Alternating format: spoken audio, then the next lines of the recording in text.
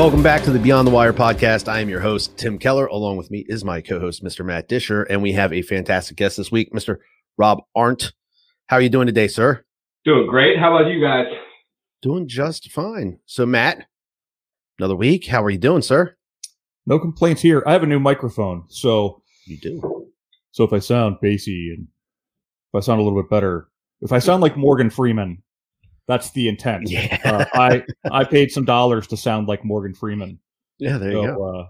It's working. So it is working. Well, I've gone through 3 microphones now. This is my 3rd microphone. The first one I had, it was awfully cheap, and it did what it had to do, but I noticed that sometimes it would crackle out on me. So we had to pick up something a little bit better. So you guys and anybody listening, you let me know how I sound. And if I don't sound right, then I'll go get the different Yeti. type. Yeah, I'll get the Yeti, or I'll find some other actor that I can be. Samuel L. Jackson, maybe. So Yeah, one of those distinct voices. Yeah, as long as you don't curse as much as Samuel, you know? Right. I was just going to say, is it that kind of podcast where we can use Samuel L. Jackson language? Right. Right. Matt's going to get into some voiceover work here shortly. So, when I was much younger, my mom always told me I should go into. I think she said I had a face for radio. Oh, but no, she your always told mom? me, yeah, no, we were totally kidding. But she always told me I should go into voiceovers. When I was much younger, I could do a lot of voices and sounds and stuff like that. I don't know if I can do it today. It's probably just I'm out of practice. But she always said, go into radio, do voiceovers, do the commercials or whatever. Yeah. And I listened to some of those commercial voices, and they have exceptionally bassy, grainy voices that I don't have. Yeah. I don't have. I used to be able to pull off a pretty good ET, and I can still do Ivan Drago from Rocky pretty decent. Yeah. Yeah. That's about it for me. Go ahead. So hey, I wanted to say, Matt, we had the winter weather was coming in Monday evening here in Pennsylvania, and it made me think of you because all you hear on the news is the winter weather's coming, roads are going to get shut down, schools are going to get shut down, all this good stuff, and we got a whole maybe half an inch. Yeah. And Matt, for the longest time, for years running on Facebook, you would do that. Oh my God, look, the stores have been ransacked. There's no bread, there's no milk. And then you do the live report of the 3 or 4 snowflakes falling to the ground, and you think, oh my God, please save us all. Yeah. We we sit right on that line here. I'm in Cincinnati, Ohio. You can watch the weather radar across the country. You can watch how weather always rolls right up through Cincinnati, Ohio. When it's rain, it goes right over top of us and just it buries us in rain. Right? We get drowned. When it's snow, it always goes just north of Cincinnati. It almost never fails. There is like this hard line where you can be driving up the highway north and suddenly there's tons of snow. And so for years, I used to criticize the media because it would be like, snow is coming. There's this, everybody get out to the store, and the grocery stores would be packed. They'd be canceling schools days in advance. Mm-hmm. Like, that's how stupid it got. And then it would just rain. And so I started making these, because of all the dramatics around social media and all the dramatics around the local news, I started making these posts that were, it would talk more about how, I almost didn't make it home, largely because I needed to get gas in my car. It had nothing to do with the snow. I had to scavenge for food because I forgot to go to the grocery store. Not anything to do with the snow again. But that's because people will it's just over dramatized. And really the media would do that days in advance. And I think it started 10 years ago when there was a big snowstorm that rolled through and they were completely unprepared for it. And they didn't say anything. So the next time there's going to be flurries. They're like winter weather warnings. And the signs on the side of the highway would have, winter weather expected, everybody run for the hills. And for whatever reason, people are so bored that they need that drama in their lives. So and I say that a lot on social media. People are bored, so they need to create drama, and snow is the drama that they create for themselves. Well, they're doing it with weather. I'm sure they do it with other things as well. Right.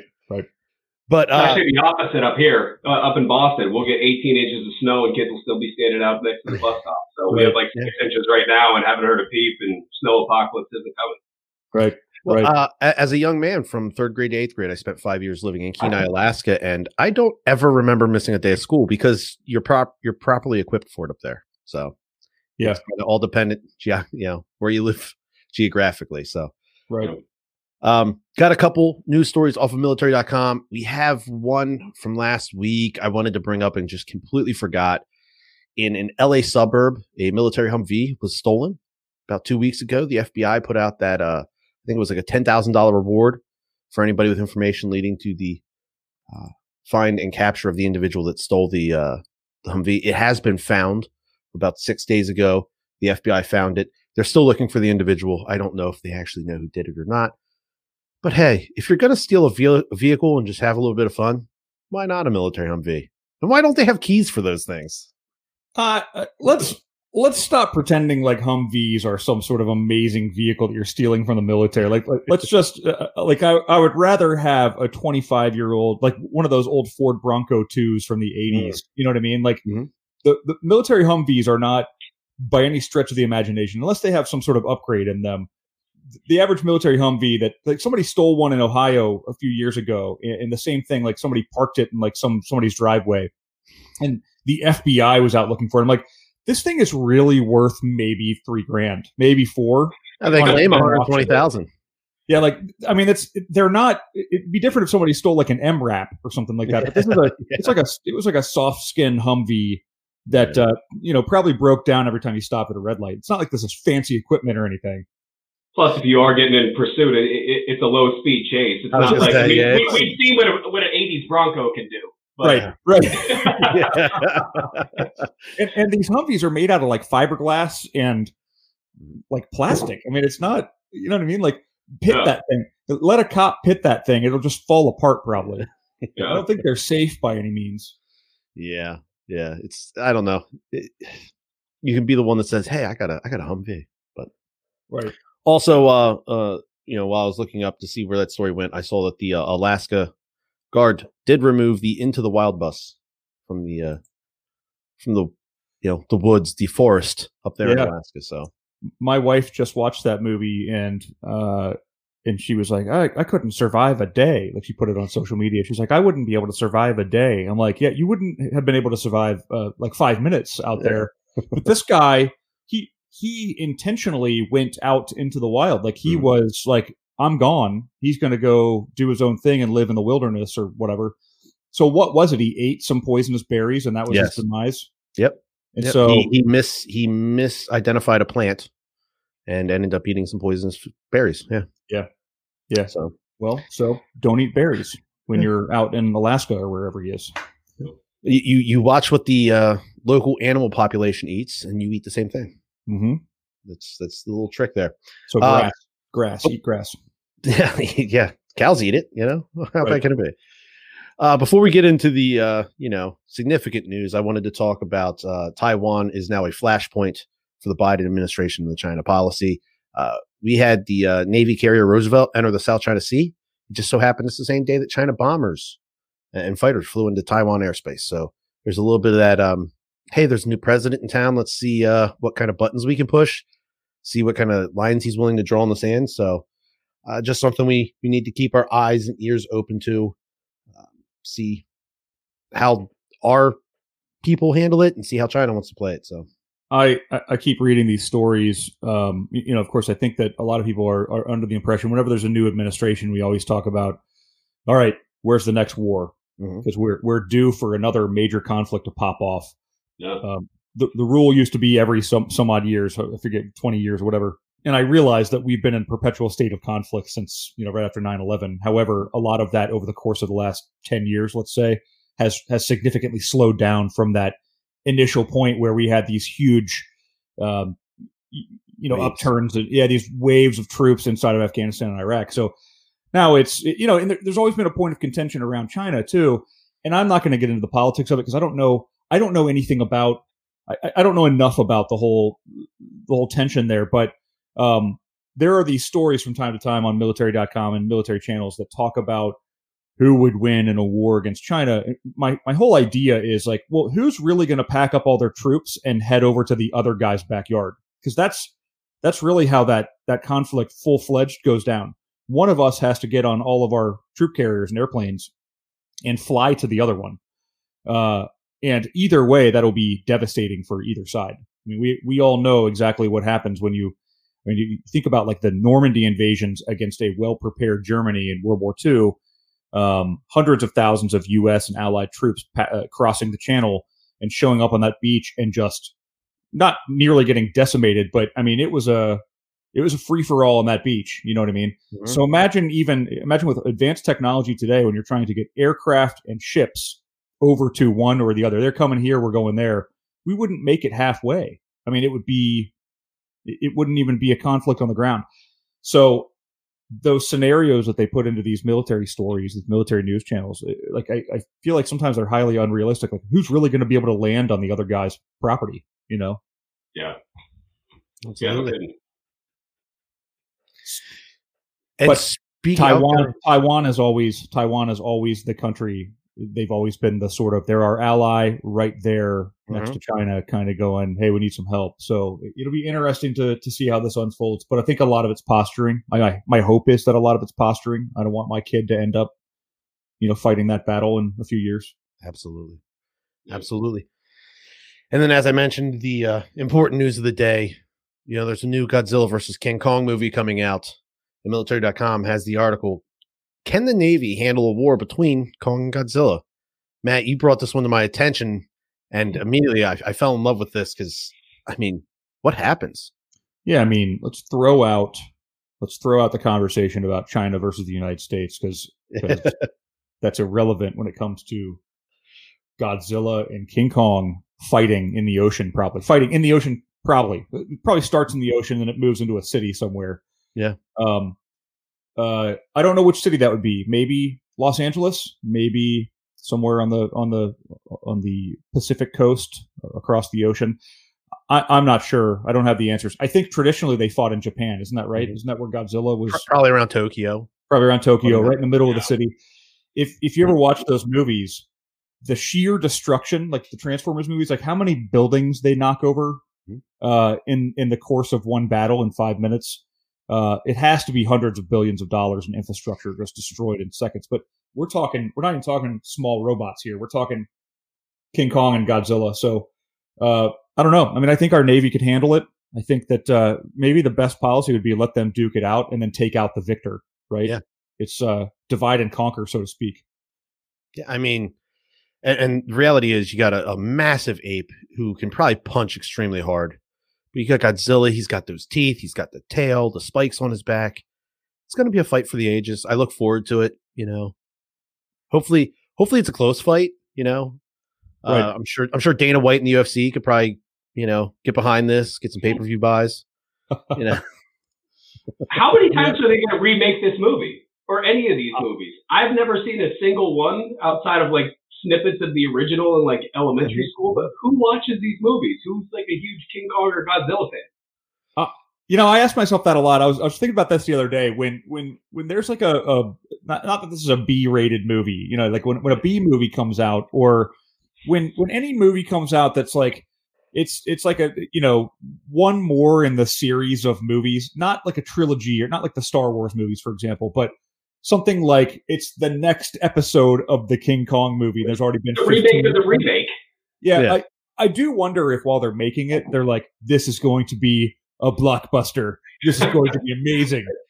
And then it comes out and it's like, well, this is just the same thing as last time, And I'm sure the storyline will be a little bit different, but I wonder about that. The thing is that there haven't been a whole lot of, because of the pandemic, a lot of the good movies that were supposed to come out have not been put out yet. No. I will tell you, I watched Greenland the other day with what's his name from 300, Gerard Butler. Greenland is that movie where the asteroid was coming. It's like super modern, so it's not like Deep Impact or Armageddon. It was kind of like that. Storyline is very similar, but it was more realistic. It felt more real, kind of gritty. So that was a good flick. But it's original. It's not like they just released Armageddon 2 years ago and then another Armageddon 2 years before that, and you know what I mean. This is a one of a kind movie that came out in the over the last few years. But I agree, Rob. how many iterations of what was the last one? Godzilla. I forget what it was called. Skull Island or something like that, right? Yeah, they're all the same. I mean, all they do is modernize them a little bit. So this one, they're going to be duking it out with COVID masks on. I mean, that's going to be Did either one of them get vaccinated? I mean, yeah, exactly. Are they social distancing? This is terrible. This is going to be an outcry. They're fighting. I'm sure they're out of breath, so they're panting very hard. Yeah. They're just spreading COVID all over the place right now. Don't even get involved. Just sit back and let them get sick. They'll eventually take a break. Yeah. Stop them to do it in the Mojave Desert so they don't break anything. Yeah. Right. Right. It might be hard for Godzilla to get to a desert, though. That's why it's got to be near a seaboard town. You know, it has to be. Well, in the picture on military.com, there's a picture of a destroyer, and there's like standing on an aircraft carrier. So I don't know, or maybe they're standing behind an aircraft carrier, but there are definitely explosions on the deck of the aircraft carrier. Which tells me that these two massive beasts are fighting on the deck of an aircraft carrier, which I don't know could actually handle their weight, and is also dangerous to the sailors and the troops on that ship, again, because of COVID, because I'm sure that they're spraying their bodily fluids and just the air they're breathing and pushing. It's just, dangerous. I'm glad Rob was here to bring up the COVID, because that's not something I even thought of during this battle. Right. But I mean, it's reality. Our new reality. Hopefully not for long. I am seeing that some cities are opening up. Yes. I don't know. I don't know what I haven't heard that there's a slowdown in COVID. I'm also hearing that there's some new strains of it floating around. But some of the cities who have been shut down largely are now opening. I don't know if there's political motivation behind that, but one way or the other, it looks like things are maybe turning up, or maybe we're starting to realize that we can't stay shut down forever. We just have to take proper precautions. So maybe I don't know. What's it like where you are, Rob? I mean, I don't really get out much, to be honest. I'm homeschooling 3 kids here and, trying to work from home and everything else. So trying to tap dance around that as much as possible, but I don't really get out too much. But now I guess the new trend is that wearing 3 masks is better than 1 mask.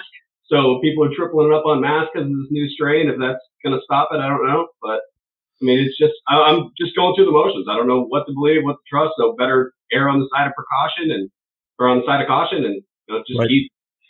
keep hand sanitizing and right.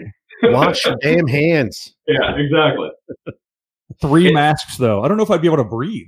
No, exactly. Yeah, like pulling 3 masks down so you can. Hey guys, it just defeats the entire purpose.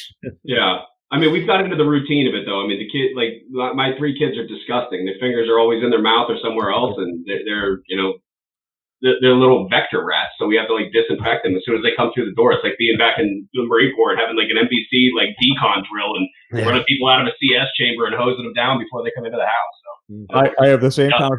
I was going to say, Rob, it's not your 3 kids; it's kids. Yeah, exactly. They're picking up from everybody else's house. Right. Even your nasty kids and everything are touching my nasty kids. My son's always picking his nose, and I'm like, dude, you got to stop picking your nose. Like there is a pandemic. Yeah. But we haven't. It hasn't gone through our house yet, or at least we don't know it if it has. Yeah. So we've been fortunate here in Ohio. I had to return something to a shopping mall the other day, local to where I am, and it was like business as usual. I mean, I would have thought it was Christmas Eve, as a matter of fact. When I pulled up, the parking lot was packed. I had to park way far out, and I walked in. Just had to go into Macy's and return a shirt that I got for Christmas. But when I went in, it was like the week before Christmas. Everybody was there. Everybody's wearing masks, of course, but it was jam packed. And I do some work with, obviously at work, I have counterparts that are in New York and counterparts that are in Colorado and in different places. And some of these folks are like, I can't believe you can even go to the mall. Like we don't leave the house. And I'm like, it's so weird depending on where you go. I hear in Florida, business as usual. Like Florida is Florida. It's Florida though. I mean, yeah. So it's a different world. So strange. It's so strange how you go to different places. And I had to do a business trip to Dallas last week, and in Dallas they had the tables in the restaurants spaced out, but for the most part it was still masks and kind of like Ohio. But some of the guys that were in town were from different places, and they were like, I haven't been out to dinner in 10 months. So I'm like, we go out to dinner all the time in Ohio, So it's just, it's different strokes for different folks, different policies and expectations in different places, I think. Well, there's a reason that all the best news stories come from Florida. So right. Florida man. Florida man. Very true. Rob, let's actually get to you, sir. You are a Marine Corps veteran. Yes. So let's talk about the beginning of all that. What got you to join and sign up and, you know? Yeah, absolutely. I mean, it was pretty simple. I grew up one of three kids, the oldest of a single father, construction worker, started working on job sites when I was 8 years old. I come from, if you Google search right now, poorest zip code in the U.S., that's where I come from. And college wasn't an option for me because I was kind of a knucklehead kid. So decided to join the Marine Corps, went and talked to all the different branches of service, and the Marine Corps guy kind of punked me out and told me I couldn't do it. So that's kind of what lured me into it. So I, joined back in September of 2000, went to boot camp and just made the best out of it. Actually graduated number one in my entire company. I was company honor graduate down there. So just, kind of found my niche. And then, I had a little bit of a past with me, so I wasn't able to pick my job when I came in. So I was kind of open contract for the Marine Corps and ended up in supply and logistics against, what I wanted to do, which was infantry. I just wanted to kick indoors, blow stuff up, but ended up in supply, ended up deploying out to Iraq with a unit there. And, once I came back, I think I was supposed to get flagged to go to Djibouti, Africa, but instead got flagged for Marine recruiting duty. And there's probably still claw marks on the ground in Camp Lejeune because I did not want to go on recruiting, but really found my niche and ended up taking a 3-year duty station temporary duty station for recruiting, and ended up sticking it out for 8 years and really, found my calling in recruitment and retention and sales, and my career continued on after that. So I was in the Marine Corps for 12 years active and 2 years reserves, but just made the best out of it, got what I could out of it, and then moved on, took what I could out to the civilian sector, and still hooking and jabbing to this day, using the stuff that I learned in Marine recruiting school and on the streets out there. Where'd you recruit out of?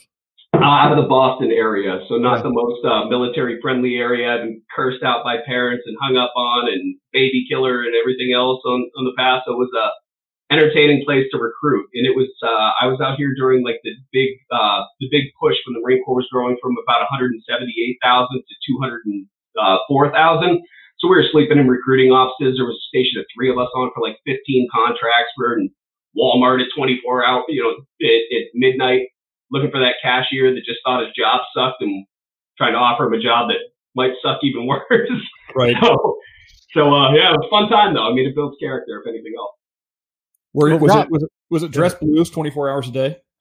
Sometimes it depended. I mean, we were in deltas and dressed down a little bit when we were in the office, but obviously you can't go out in public in camis, or else the public gets kind of in a frenzy when they see Marines in combat uniform and they can't see us when we're wearing camouflage. Exactly. That's the myth. Well, where's that voice coming from? Yeah, right. The blues is what got me. I mean, I knew of, I've told the story before, but my dad was in the Navy. My older brother was in the Navy. My grandfather was in the Army. We didn't have any Marines in the family. And I always wanted to be the same thing, Rob. When I was a kid, I wanted to be running around in the woods with camouflage on and kicking doors down. Of course, as a kid, I didn't realize that anybody would be shooting back. But I wanted to do that kind of job. And when I got to that point, probably, sophomore year, junior year in high school, where I had to start thinking about that, I was like, I don't think I'm ready for college. I don't know if that's going to be my niche. I don't want more school at this point. And so one day, the Marines were in my hallway at school, 2 of them, dressed blues. And I went home and asked my dad, I was like, I didn't talk to these guys, but who are the dudes that wear the mismatched uniform, the black coat with the blue pants? Yeah. He's like, oh, the Marines are the toughest sons of bitches on the earth. Like I worked with them in the Navy, and they were in my aircraft carrier, and these guys were mean. And some gunny yoked me up one time and, tried to stomp a mud hole through my chest. And I was like, that's what I want. I want to go do that. Yeah. I was like, that sounds awesome. Yeah. I'm like, what do Marines do? And he, basically, this is before YouTube. So he was like, well, they're like the ground forces of the Navy, but like anytime anything breaks out, the Marines are right there shooting everything, So that was what got me. I wanted to throw that in because I do wonder how many kids, you can tell them the job's going to suck. And my recruiter was very honest with me. He was like, this is going to suck. Boot camp's going to suck. These parts are going to suck, but the rest of it's cool. And this is cool. And expect this, don't expect that, whatever. But ultimately at the beginning, I didn't know I was getting paid. I thought I was just doing it for free. I thought I was going to do it for free with this cool uniform on. Yeah. And that's really what I wanted. I was like, I can't wait to come home and wear this uniform to the mall, and meet some girls, So I don't know if that ever worked. Was that ever a tactic? No, I mean, that definitely worked. I mean, being the only Marine walking around in blues in civilian, civilian communities that aren't used to seeing Marines or no bases or anything up here. So it's definitely interesting and drew attention, to say the least.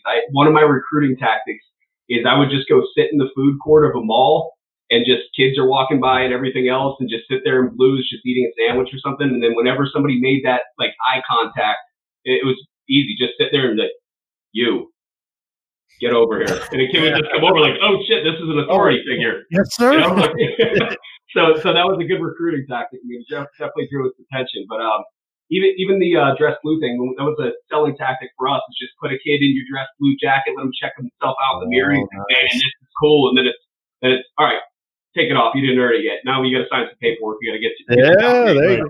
So, it's that test drive. Hey, let's take this thing for a spin quick and see what you like. Right. Exactly. You can be the ugliest person in the world too, and that uniform is going to make you look better. You're going to be able to pull some mates out of it. Do you like girls? Because girls like you. Yeah. I mean, it really is. Like that's. I mean, you got to think about every 18-year-old boy, right? Yeah. That's the selling point right there. Absolutely.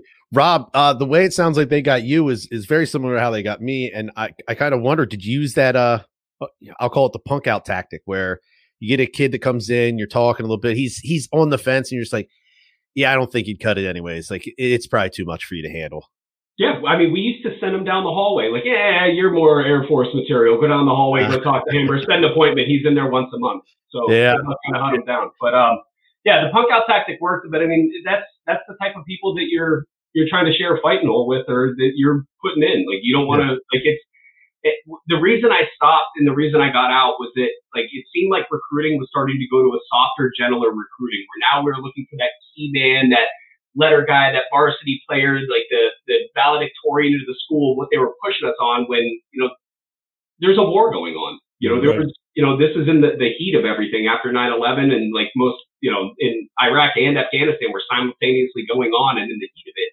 And like you have to talk to people in forms of like reality. Like, you're not joining to go, listen, Billy, you're not joining to go to college. You're not joining for a uniform. You are going to be deployed. There's no question or doubt about it. Even if you're in the reserves, you're not hiding out back home. Those guys are getting activated too. So it was a reality check there. But I noticed that a lot of people, like, sometimes like that valedictorian, that kid who aced the ASVAB comes in, and we're like, you should do intel, or you should do, you should be a linguist. You have so many opportunities. Like, I just want to blow stuff up. I just want to serve my country. I just want to go over there and do what's right. So it was like a weird opposite. Then that kid who got like a 29 on the practice ASVAB, wants to be a crypto linguist. It's like, it's not really in the cards for you, buddy.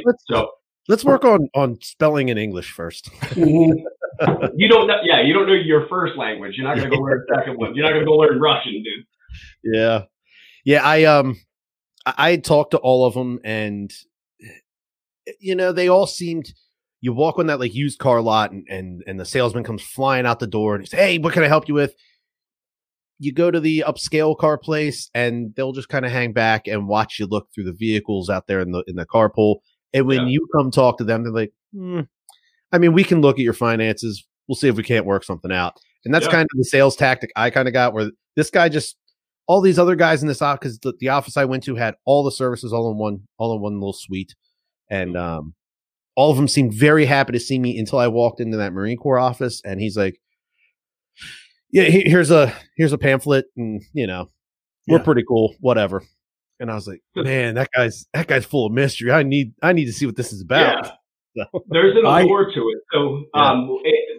So my high school had 1,200 seniors graduating the class. So it wasn't like where we do like the cafeteria setups and there's 60 people there and you go talk to the recruiters. So they did an assembly, packed everybody into the auditorium.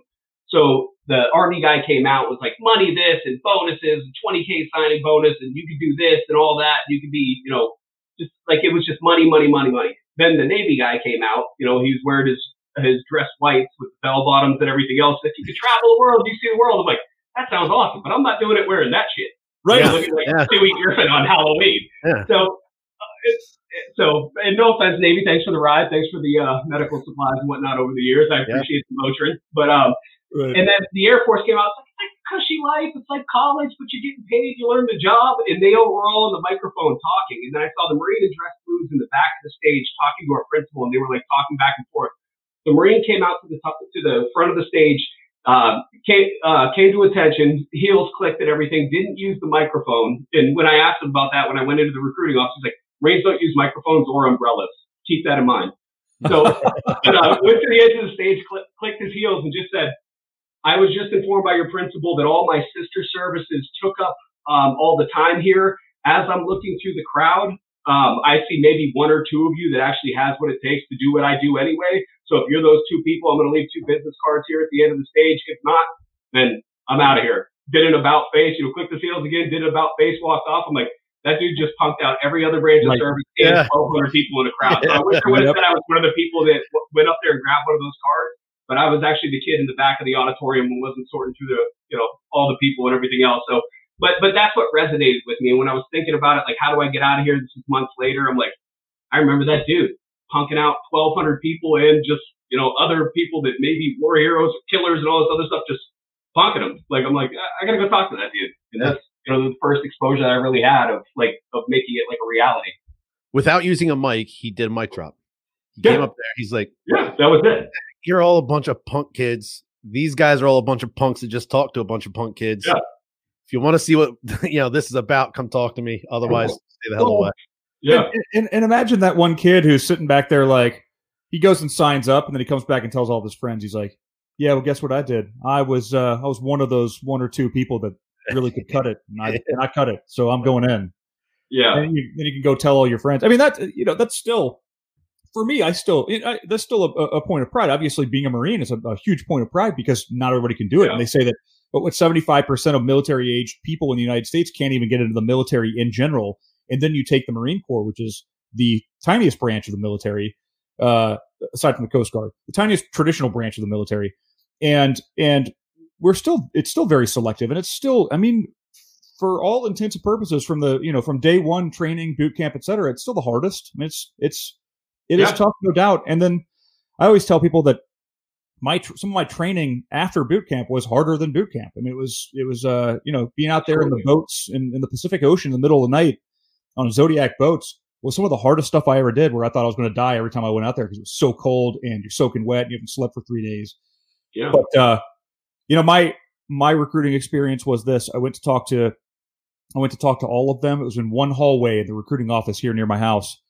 And one hallway, and when you walked in the door, the Army's on the right, and this huge office. There were like 15 recruiters in there.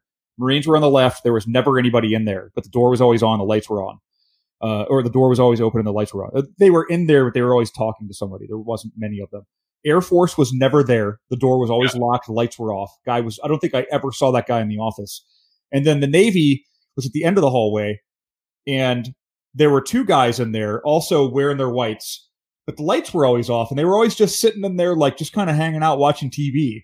And so I have, again, like, for a living, I recruit people from the military. Like, that's what I do. Yeah. So I have massive amounts of respect for everybody who wears the uniform.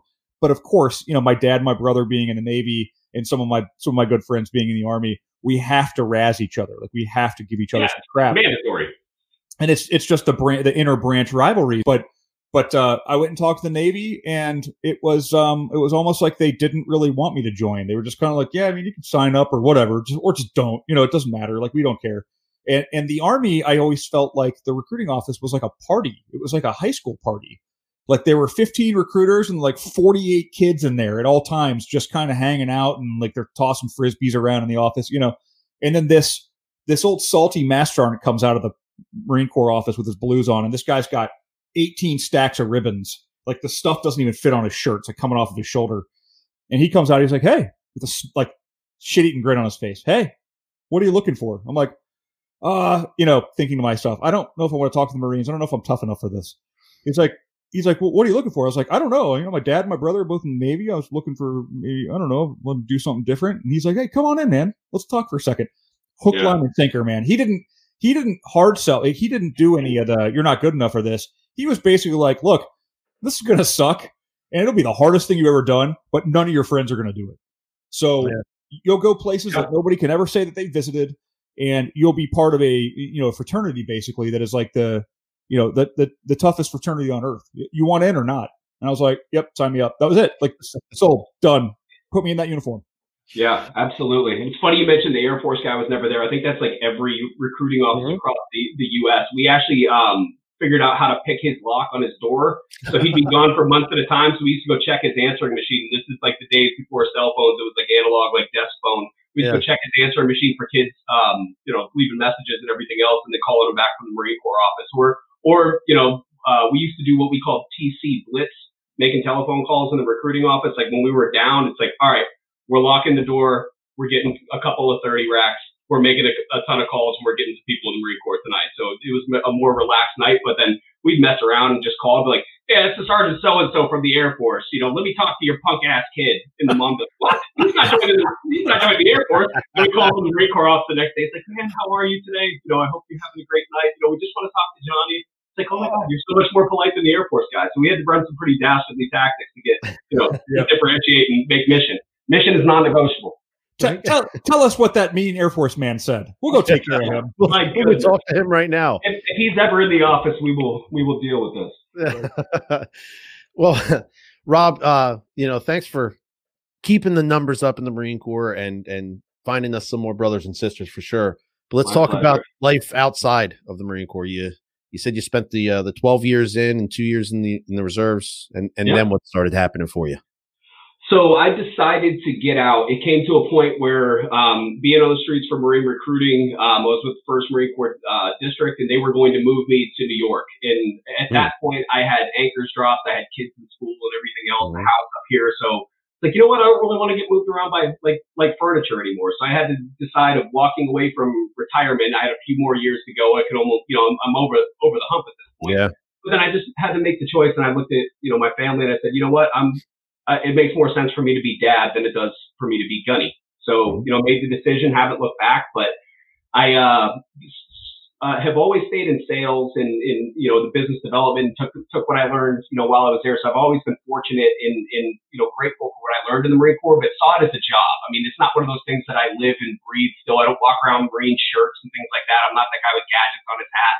And things like that. But like, I took what I learned, I took what I needed, and the reason why I joined in the first place is just get something to better myself and to move on. So when I got out, I worked for a government contractor for a little bit, and then I was, it was my first exposure to civilian life. So I was told I was going to do all these cool things and going back and forth to Dubai and all this high speed stuff. And then I'm a Marine gunny who can basically walk on water. I snap my fingers and shit gets done. And then I move in here and I'm in a cubicle. And I remember I was had placed a big sales order for a bunch of chemical suits to go over to it was like to an operation like Hamburg or Ramstein, Germany or something, but they ended up like Hamburg, New York instead. So I'm on the phone with the vendor, just cussing this guy out like, this is for a forward operation. And it was like $1 million deal that it was like struck.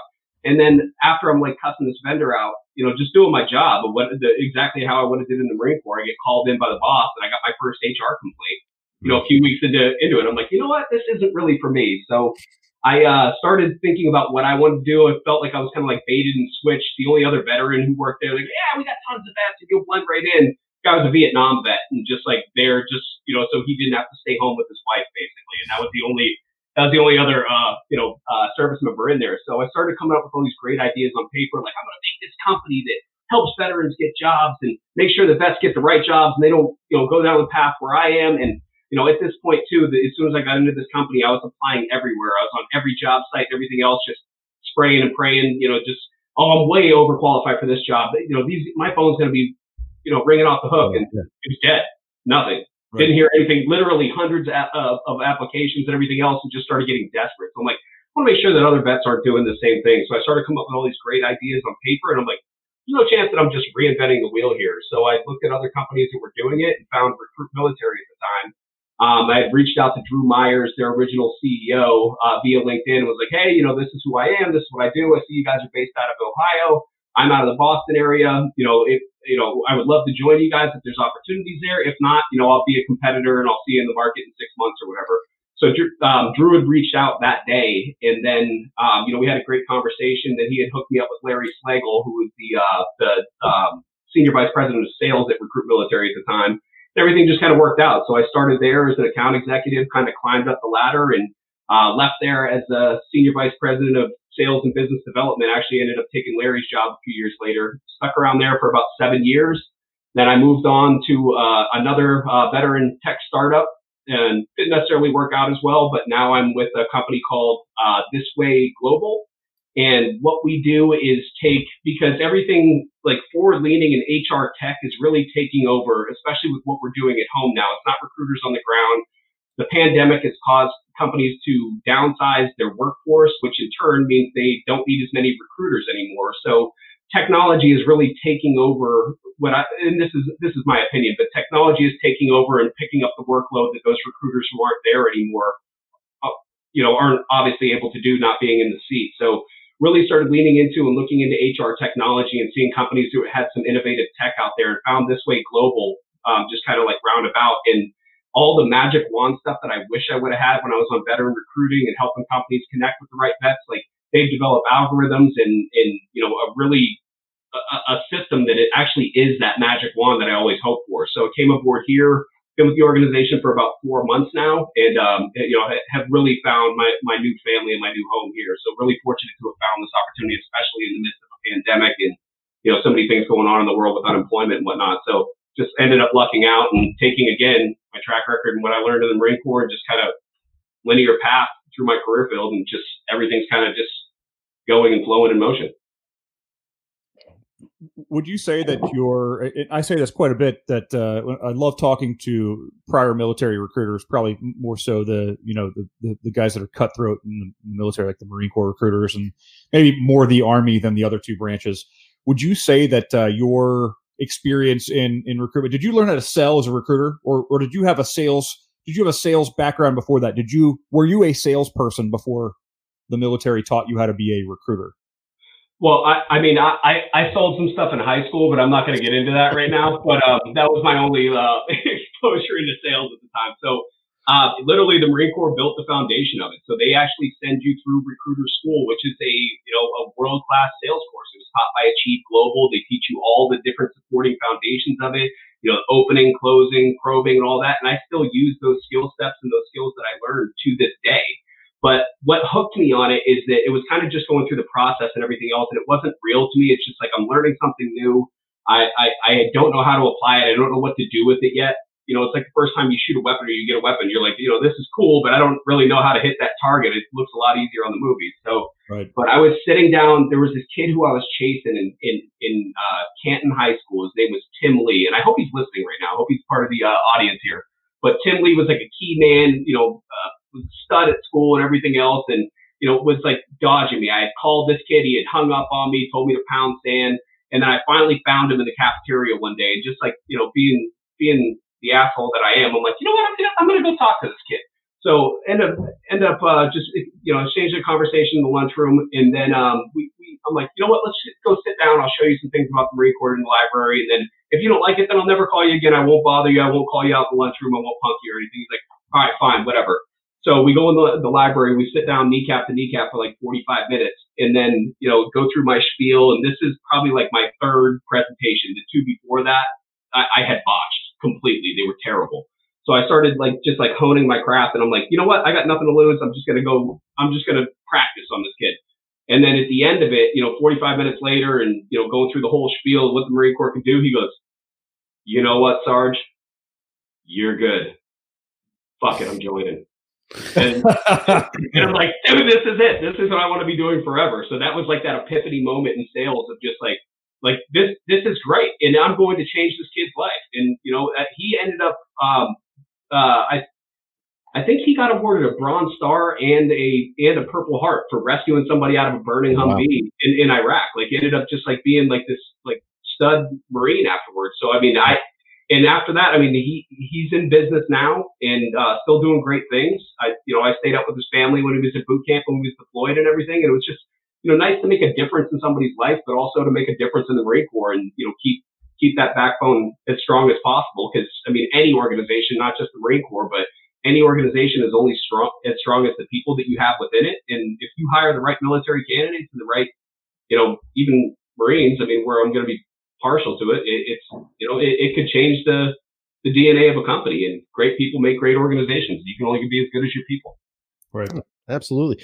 So at This Way Global, it looks like it's have the automation process for recruiting. Yes. So they have. I've been here for 4 months. They've been doing this for 15 years, but they were working on their tech. So this was developed.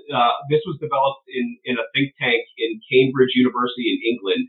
And what they did is they sent this matching platform and started noticing some of the biases and things like that were built into the industry. So our CEO, Angela Hood, was in construction and engineering, but as a female in a very male-dominated space, she was putting her resume out there in the world, similar to what I was doing, but she was putting it out there for positions that she was qualified for. And because she had Angela on there, thought that there was bias of getting a roadblock because she was a female in a male-dominated industry. So she started putting the A Hood on her resume, and then the phone started ringing. She's like, "There's a bias built up here." Her husband is a 28-year Marine and was a former fighter pilot as well. So she was seeing some of the problems that veterans were having of translating their skills and having a crosswalk in the civilian industry. So with those two things of just their life, in general, just started saying, "There's a problem here. Let's fix this problem." So they built this tech platform and sent it through 315 trillion matches before actually going to market on this. And finally are going to market here now and really hitting the ground running. But this has been in development for 15 years. But the matching tech was put up against IBM Watson, has smoked IBM Watson. And what's been coined and named out of it is a recruiting process automation platform. So what it does for organizations, and I was talking about that workload that it's picking up for recruiters, it's able to go through. So in our community in the United States alone, we have over 192 million candidates, and the tech simultaneously goes through them. Whether you're looking for military veterans, you're looking for specific talent, developers, all the sought after fields right now, it will go through all 192 million of those candidates and find you the best ones out there. And they've been very smart in building their community, where right now we have intentionally community partners. So associations, labor unions, and things like that.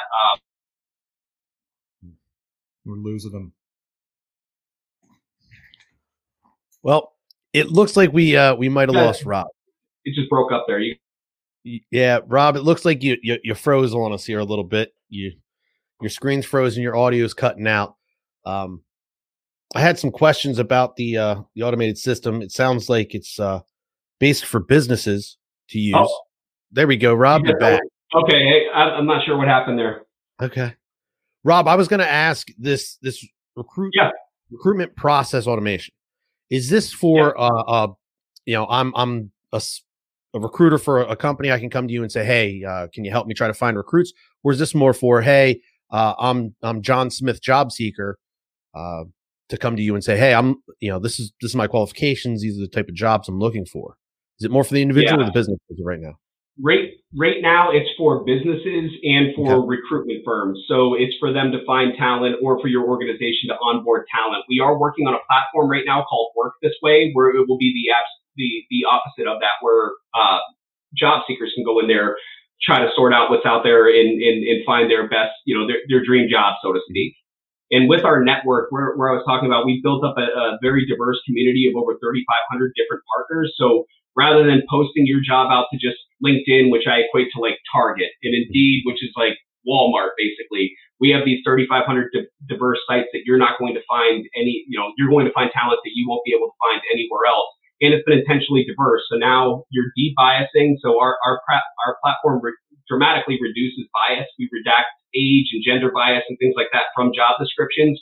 We also keep bias from the candidates, where we don't show who the company is. So rather than them applying to like a big name company just because it's a big name, now even the smaller companies have a fair advantage because of the job. So this platform is just matching human beings and their skills to the jobs and the skills required and nothing else. No gender bias, no age bias, no looking at a name and saying, "Oh, this is foreign," or even like humans just have bias built into them. Even, us being military vets, if we have two applicants and one was a Marine and the other one wasn't, like our bias is going to lean towards that Marine, every time. And it's not that we're bad people or anything. It's just that's the way the world is. Gender or bias is just baked into individuals. But overall, what our platform does is reduces that bias, reduces your time to fill, reduces the cost associated with recruitment, and also reduces the risk of losing out on top talent and making your organization better. So it does all of that, and is really a magic wand for recruitment teams. So it's really cool platform, and looking forward to helping out a lot of companies with utilizing it and shortening the workload. And that stuff up front too, where what it does is it's going through those millions of resumes and finding the best talent for the job, but then it's ranking and stacking them, that this person is 100% match, a 98% match, 97% match, all the way down to like 4%, 2% matches of people who are applying to jobs. Because the issue now is that with the pandemic, unemployment is an all-time high. So people are doing what I was doing, back when I was looking for a new job, just spraying and praying and applying to stuff that they have no business applying to. And a recruiter, being a downsized recruitment force, now you have less job openings, but you have more applicants for those. And we're finding that organizations have an average of about 250 applicants per each job, but recruiters only have time to look at like 10% of those. And even when they do, they're looking at a resume for like 7 seconds, or depending on the technology. What we do is make that easier of taking and ranking and stacking everybody. So you're only looking at the top tier talent and the best matches for it, saving everybody time and effort and everything else, where they don't have to look at those resumes anymore. So it's giving recruiters time to do the important things of talking to genuine applicants and onboarding people onto their team, rather than sifting through paper of people that, did their resume in crayon. We're going to rank and stack that person at the bottom. So, Rob, you just summarized what I wish I could say to every job seeker or every network. As a career recruiter myself, as a recruiter by trade, that's one of those pieces that I think a lot of people don't understand, is that typically a recruiter in a company is handling 20, 30, 40, 50 requisitions at a time. Each one of those requisitions has potentially 100 plus applicants in them. And let's say it's 90% of the applicants that apply to a job are not uniquely qualified for that job. And to your point, Rob, right now during this downturn, this economic downturn, and joblessness is up, you've got people that have nothing to do with that job applying to that job. And so it's more time the recruiters have to go sifting through. And you've got those candidates with social media. You got candidates coming into LinkedIn, knocking on your door. Hey, I want this job.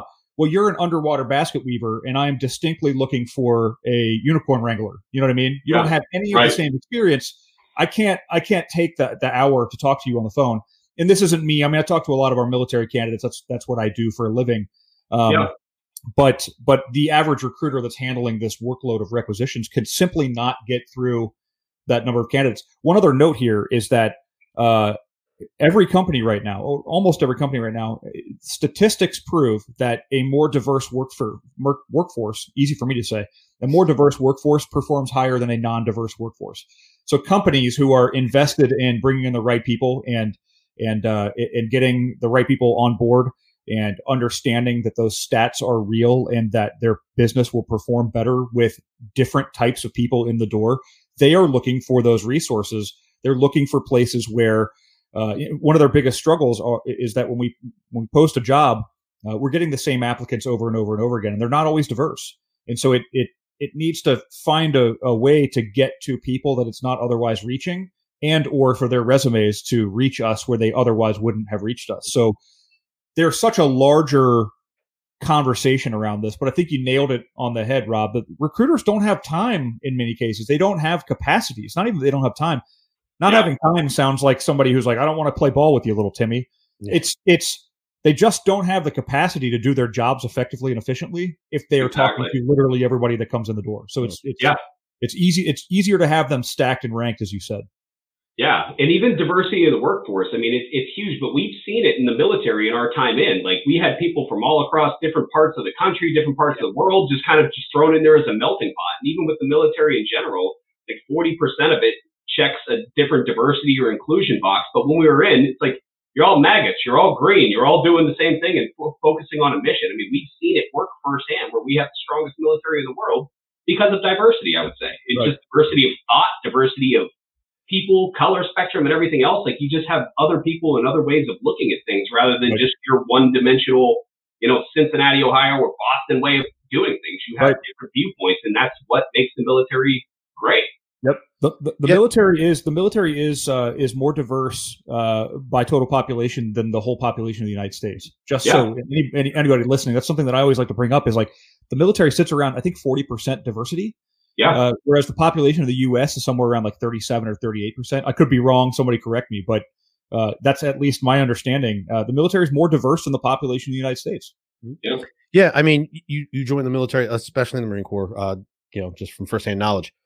White, black, brown, purple, orange, yellow, tall, short, rich, poor, damn near blind, damn near deaf. It didn't matter. You met them all. And for the most part, you got along with all of them too. There was a handful of individuals that I didn't necessarily enjoy being around. But at the end of the day, as Rob said, you're all green. So guess what? You all have that in common. Rob, you mentioned about kind of removing the company names. I know personally in my past when I've been in a job seeking capacity, you go to these job boards or a place like LinkedIn, and let's say I'm looking for a job in logistics. You see a Bob's Logistics versus a UPS or a FedEx or something. I'm going to go with one of these these bigger brands where potentially I'm passing up a great avenue to get in with a smaller company that's looking for a specialized leader in their operation, and within years can find myself in the role I've always dreamed of, where if you go to one of those big time national, it's great. Those companies have done great things to become the big companies they are, but there's going to be a lot of rungs in that ladder you're going to have to climb before you get to that spot you want to get to. Yeah, and a lot more competition too. I mean, in my time in recruit military, I literally attended hundreds, literally, not joking, hundreds of career fairs, and used to tell candidates before they went into the career fair, like, don't have preconceived notions of those organizations or what they're hiring for, just like we inform them not to have preconceived notions of you, that everybody's a jarhead and going to be knife handing people in the hallway in your organization. I mean, so like tell them, don't walk past McDonald's because you don't want to be a fry cook. They're looking for general managers to manage, 3 states of stores. Don't walk past a college because you don't want to go, to a college. Like, they need the gears to turn within that organization as well. They need HR people. They need, recruiters and professors and everything else. So like, don't have preconceived notions of companies. But one thing I can say to the point that you had, Tim, was that in my civilian career, it's my exposure has been to small to mid-sized companies. And the opportunities and the conversations that I've been a part of is being able to understand revenue and profit and loss statements and EBITDA and all these like larger like business concepts.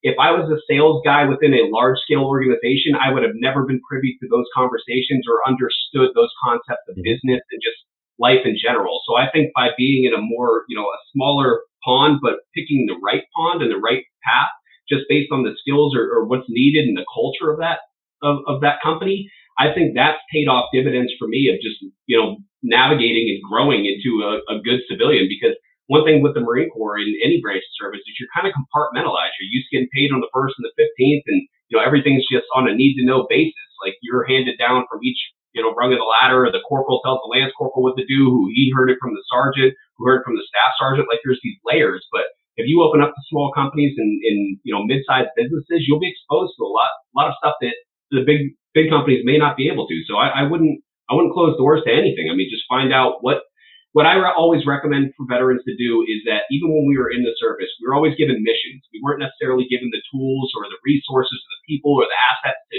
accomplish those missions, but missions are non-negotiable. Find out what your mission is or what's going to make you happy in life and what you want to do with yourself and what you can, it's not, shit, I got to go to work today. It's, oh, shit, I got to go to work today. Like, find what that is. Make it your mission and direct all your firepower towards that instead of spraying and praying. Ammo is expensive. So just, focus on a single target and make it happen and seek out mentors, connect with people, talk with other people. You were talking about the fraternity earlier. I mean, that's exactly how I got into my career path and how I've navigated through all this is a service member reaching out to another service member and just saying, hey, brother, sister, you're in this company. I'm trying to get in there. Can you give me any feedback? Can you help me out? And leverage your network. I mean, don't just depend on job boards that are all ran by algorithms. There's a computer matching and parsing your job skills and your verbiage on your resume to that job description. Like, it's a losing battle unless you know how to navigate that. You're better off reaching out to another human being. And then just once you establish that mission and that target and that dream job. Make it your focus.